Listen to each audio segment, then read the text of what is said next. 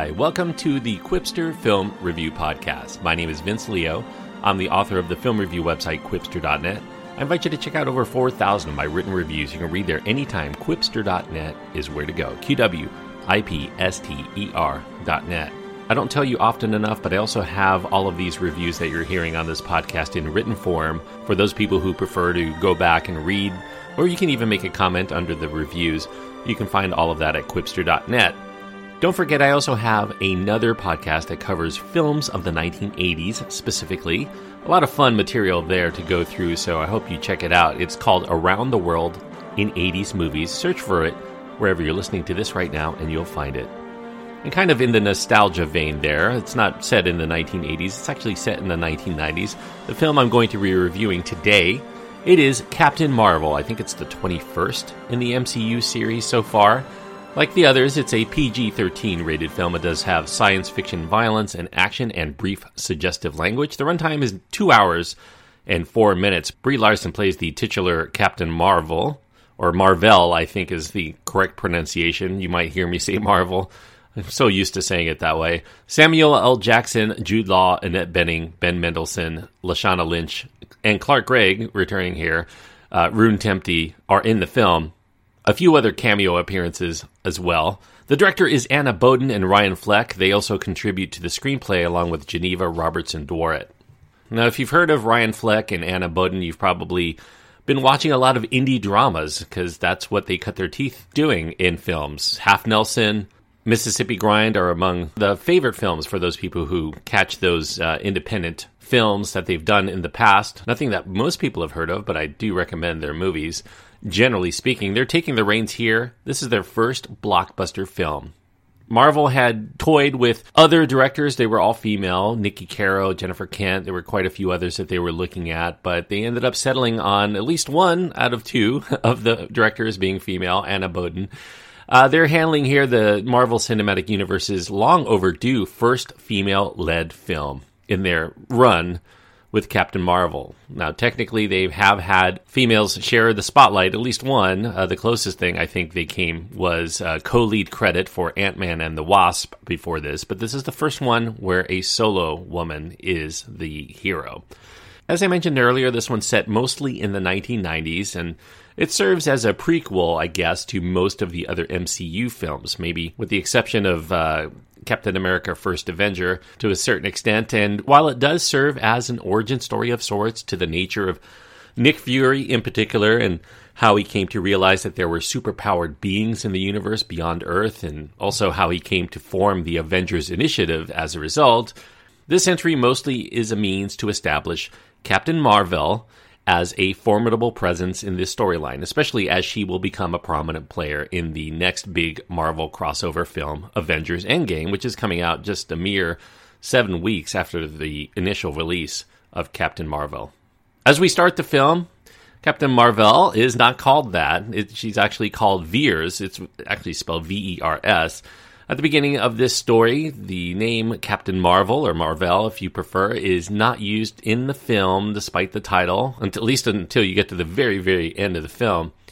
She's an ultra-powerful warrior for this alien race called the Kree. Their capital is the planet Hala, and that's where the events take place right at the beginning of the film. She's part of an elite group of warriors called Starforce, and Starforce is doing battle with the fearsome, shape-shifting race from another planet called the Skrulls.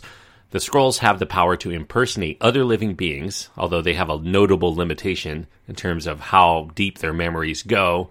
Veers is haunted by her own memories of a strange time in a strange place when she was a pilot in the United States Air Force. She ends up learning more about that when she ends up jettisoned on Earth in 1995.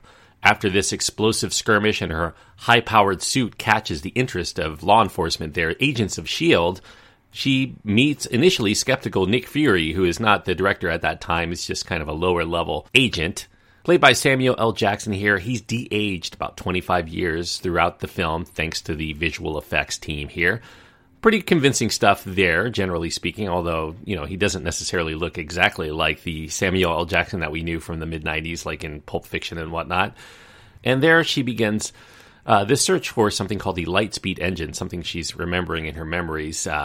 something that both civilizations, the Kree and the Skrulls, want to get their hands on first. It is on Earth that she begins to put these pieces of her memory and former life there back together. She reunites with old friends who knew her in her days, 6 years prior, as Carol Danvers, visiting her old stomping grounds. She also begins to discover more about her mission, what is being fought for, and the nature of the vicious Kree-Skrull war that she never knew about. Unfortunately, the Skrulls, led by someone named Talos, played by Ben Mendelsohn, they're in hot pursuit on a planet completely unaware and unprepared for the arrival of such high-powered beings. Way more to the story than that. Obviously, when you're the 21st film in a series, you're probably going to have a lot of other story threads that eventually will develop because this is a prequel of sorts. Captain Marvel explores more of the human side to Carol Danvers as well as her ultra-powerful abilities. She learns her true power as a hero, not only externally, but it comes from within, and she especially begins learning about her own vulnerabilities, her friendships, her place in the world, and her place in the universe. And despite this, there is an aloofness that we have toward the character who really doesn't have more than one or two facets to her to hold on to, despite pretty good acting talent and charisma from Brie Larson. She tries to breathe some life into a fairly murkily defined role. And part of the reason why we still feel aloof is because, one, is she's a Kree, which has been obliquely incorporated into the Guardians of the Galaxy films before this, spotlighted mostly in the Ronan the Accuser character. Although there's not really enough for us to care yet of the implications of being a Kree or the Kree-Skrull War. Another part is that her character has amnesia, and only later comes to realize that the strange dreams that she has about another life might actually be flashbacks. And yet even those character tidbits are really not enough to root us emotionally into her plight, at least not at this stage of the game. It is still nice to deal with her origin in a flashback in order to not dwell on a lot of details, but when the lack of background exposition begins to affect the ability for us to get invested into the emotional character beats, or to get really excited to see that character engage in battle, it becomes a liability to the enjoyment of the film that it doesn't quite overcome, despite a lot of razzle-dazzle to this film. Now, this entry takes full advantage of its mid-1990s setting. It allows for a whole jukebox of early 90s hits to play on the soundtrack, and it often ties in with the theme of the scene that they're presented over. Some might find that angle to be a bit too on the nose, but I do think that it works well in giving the film some needed energy, as well as some deeper resonance to those themes, for those scenes in particular. Nevertheless, 90s kids are still going to enjoy reminiscing about such things as blockbuster video or grunge music or old school computer and ancient, by today's standards, communications technology, and many of the other aspects that define the era of the early 1990s that have been receded into the memories of the mind in most viewers as deeply as Danvers has been going through. In a way, it works in a similar fashion to the Transformers spin-off prequel that came out just a few months prior, Bumblebee. And Bumblebee also had a backstory of warring alien factions, including shapeshifter powers, and eventually one of them goes to Earth and has enemies in pursuit and ends up befriending an Earthling, all with a healthy share of nostalgia. Bumblebee was set, of course, in 1987 or so. This one set, 8 years later. Both films have era-specific pop tunes to try to color the atmosphere. Also interesting to note the similarities between the MCU's Tesseract and the Michael Bay Transformers films Allspark. Both are cubes with universally powerful properties that everybody wants to get their hands on.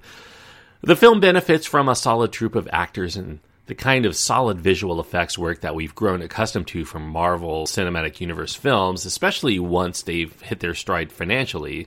However, no amount of glorious computer-generated imagery or pop-tune nostalgia can make up for the fact that none of the battle sequences really have palpable stakes, at least not ones that are going to get you really energized. And that's primarily because we lack the ability to identify at those times with the hero and aren't particularly yet invested in the Kree-Skrull battle to care one way or another about who comes out victorious. A sense of the exotic is also missing from the film, as everyone from human to Kree to Skrull, they all speak English, all speak the same language, even amongst each other. The screenwriting gets kind of lazy in exposition because it really has to take shortcuts into explaining decades worth of mythos from the pages of Marvel Comics within the course of a 2-hour movie, a movie that does double duty as an origin story of sorts to Nick Fury, as well as eventually to the Avengers as a whole. Now, Captain Marvel is the first film to come out after the death of beloved Marvel Comics creator Stan Lee, to which the film pays homage by placing his visage very prominently to comprise all of the shots in the opening Marvel logo to kick off the film. Usually we see images of all of the Marvel characters, sometimes in print form, sometimes in their cinematic form, but all we get are Stan Lee and his cameos right at the beginning of the montage, and it's very touching. There's a thank you message right after that for all that he's contributed to the fandom, of course, and really comic books and really cinema now altogether. It's not the last time you see Stan's face, though. He does have a requisite cameo that he appears later on. He's actually filmed probably at least one. He's going to have a cameo in Avengers Endgame as well, so he was able to at least provide that. His cameo here is a pretty funny aside. It reminds you of what Stan Lee himself was likely doing during this time in the mid-1990s, 25 years before the release of this film. The homage montage with Stan Lee, I think, represents the most emotional moment of the movie for many Marvel fans. And it isn't even really technically part of this movie. It just happens to be the movie that came out first after his passing. So I don't know how much credit I could give to this film just because I got a little choked up watching that montage. But anyway, as much as I would love to bestow glowing praise upon Captain Marvel for what it's trying to do, both narratively as well as thematically, I don't think it takes a long time before many viewers are going to come to the conclusion that I did, which is that it's just not going to get into the kind of solid and energetic groove of excitement that most MCU films eventually do hit. And as such, I do think that it's eventually going to go down as a lower tier Marvel entry. If I had to guess, it would be somewhere in the mix of the Thor and the Incredible Hulk and the Ant-Man films, which are generally considered lesser Marvel films. Although those entries, I will say, at least have the benefit of being filled with humor that does temper their lackluster stories. There is humor in Captain Marvel, but it definitely is absent, at least most of the time, as compared to other MCU films. And despite a bigger emphasis on characterization this time out, which is definitely appreciated, the titular character does continue to remain an enigma throughout, despite following her for 2 hours, and even then, she's not even a tenth as fun to watch and observe as watching the already established Marvel character of Nick Fury, who turns out to be, quite humorously, a major cat lover. We come to learn in this film. He's fixated on a cat named Goose, which I assume is a Top Gun reference. That cat is called Chewie in the comic book form, but I think they wanted to avoid the Star Wars reference that made sense probably when it was introduced in comics, maybe not as much now. That cat once belonged to Danvers' mentor and inventor of the Lightspeed engine, Dr. Brie Larson. You know, when more viewers of Captain Marvel are walking out of the theater talking about how much they enjoyed this cute CG kitty or a Stan Lee cameo or even Samuel L. Jackson's performance, more so than they say anything about the main character, I think there's definitely a problem with your superhero story's focus, at least in terms of where people found entertainment. So along those lines, I do think that it's unfortunate that there have not been more recent solo female superhero films to compare Captain Marvel to. I mean, there have been in the past, obviously Supergirl and Sheena and Catwoman, and, you know, we've had them before, but the only one you can really compare it to in recent years, that one that really beat it to the punch, the DCEU's Wonder Woman, is the biggest, basis for comparison now. And while Marvel has been able to best DC in most regards, at least cinematically and critically, DC easily bests Marvel in their head-to-head competition for making a female-led superhero film that is entertaining and thoughtful and emotional and exciting. Wonder Woman is definitely the way to go. Captain Marvel, I think, ultimately emerges as a disappointment in that comparison. I don't think it's a bad film. I do think that this is a pretty decent film, but it's lackluster by comparison to the likes of not only Wonder Woman, but other recent Marvel efforts, including Black Panther, the first superhero flick to actually get a Best Picture nomination at the Academy Awards. Hard to live up to that, but still, you end up hoping it could be better than it ends up being. It really does coast by on its spectacle. There's a few good character performances here, especially from Samuel L. Jackson. And there's a modest amount of intrigue as to the nature of Carol Danvers and how she became a Kree warrior and how she got her powers. So at least there's that. If expectations are kept sufficiently low, I do think that it's passable entertainment. That's the most I can say, though, about this film. And given that it's also a means for Marvel to try to supercharge anticipation for Avengers Endgame the following month, in that regard, I do think it's a failure. I don't think that anybody's going to come out of Captain Marvel thinking that now they're even anticipating Avengers Endgame more than they had going into it. I'm sure there's some exceptions out there, but I don't think that most people are going to even care that much one way or another. Along those lines, I do have to mention here, if there is anything that's going to get people charged up for the sequel, there is a mid-credit sequence. I do think that it's worth sticking around to see if you're at all anticipating Avengers Endgame. If you're an MCU fan, of course, you stick around through these credits. There is an end credits scene. I do think it's not nearly as critical. It does perhaps answer a question that may have lingered in the mind otherwise, but as far as the whereabouts of a particular object that comes into play in some of the other Marvel films. But all in all, I think there's enough here to recommend. I haven't disliked any of the Marvel Cinematic Universe films, generally speaking. I think they're all recommendable films, especially for fans of the series. So I'm going to give it 3 stars out of 4. 3 stars on my scale means that I do recommend it for people who like this kind of movie. If you're a fan of the Marvel Cinematic Universe, primarily, I think you're going to get your money's worth from Captain Marvel. If you're somebody who's never really cared for these kinds of films, or perhaps they lost you long ago, I don't think this is the one that's going to get you into its fold. This is definitely, as I mentioned, what I consider to be a lower tier Marvel movie. So that's the reason why I only give it 3 stars out of 4. Thank you everyone for listening. I hope that you enjoyed this review. If you have your own thoughts as far as how much you enjoyed Captain Marvel or Marvel, I'm going to get in trouble one way or another. I think I should just call it both every time I say it. Send me an email. You can write to me. You can find my contact information at my website. Quipster.net is where to go. QWIPSTER.net. And until next time, thanks everyone, and I hope you enjoy your time anytime you get to go to the movies.